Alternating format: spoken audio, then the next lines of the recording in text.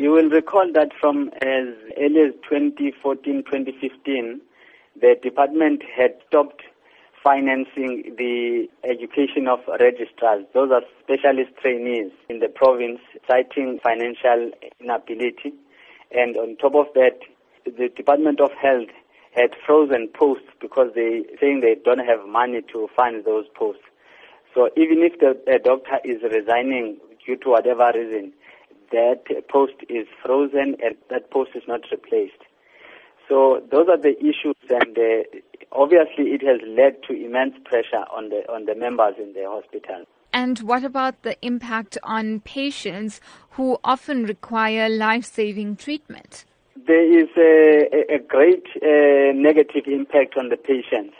In neurology, for example, we only have one specialist in the whole region, just one specialist. And, you've got patients that would wait. Usually they used to have urinary catheters for 3 to 6 months, but in the meantime they're waiting for 3 years. And, those patients, some of them are cancer patients, cancer of the prostate.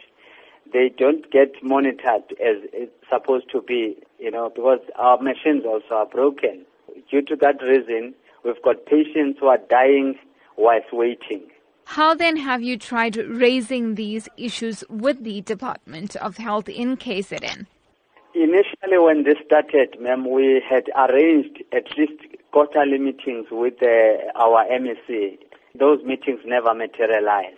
And on top of that, we had written them a letter to have a meeting with them regarding these issues. They only responded today, asking for a meeting on the 4th of May. Are you then hopeful in terms of the outcomes of that meeting?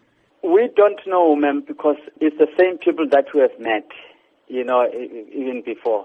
But, on top of that, what has happened, the Department of Health has gone unilaterally to want to implement the new policy on committed overtime.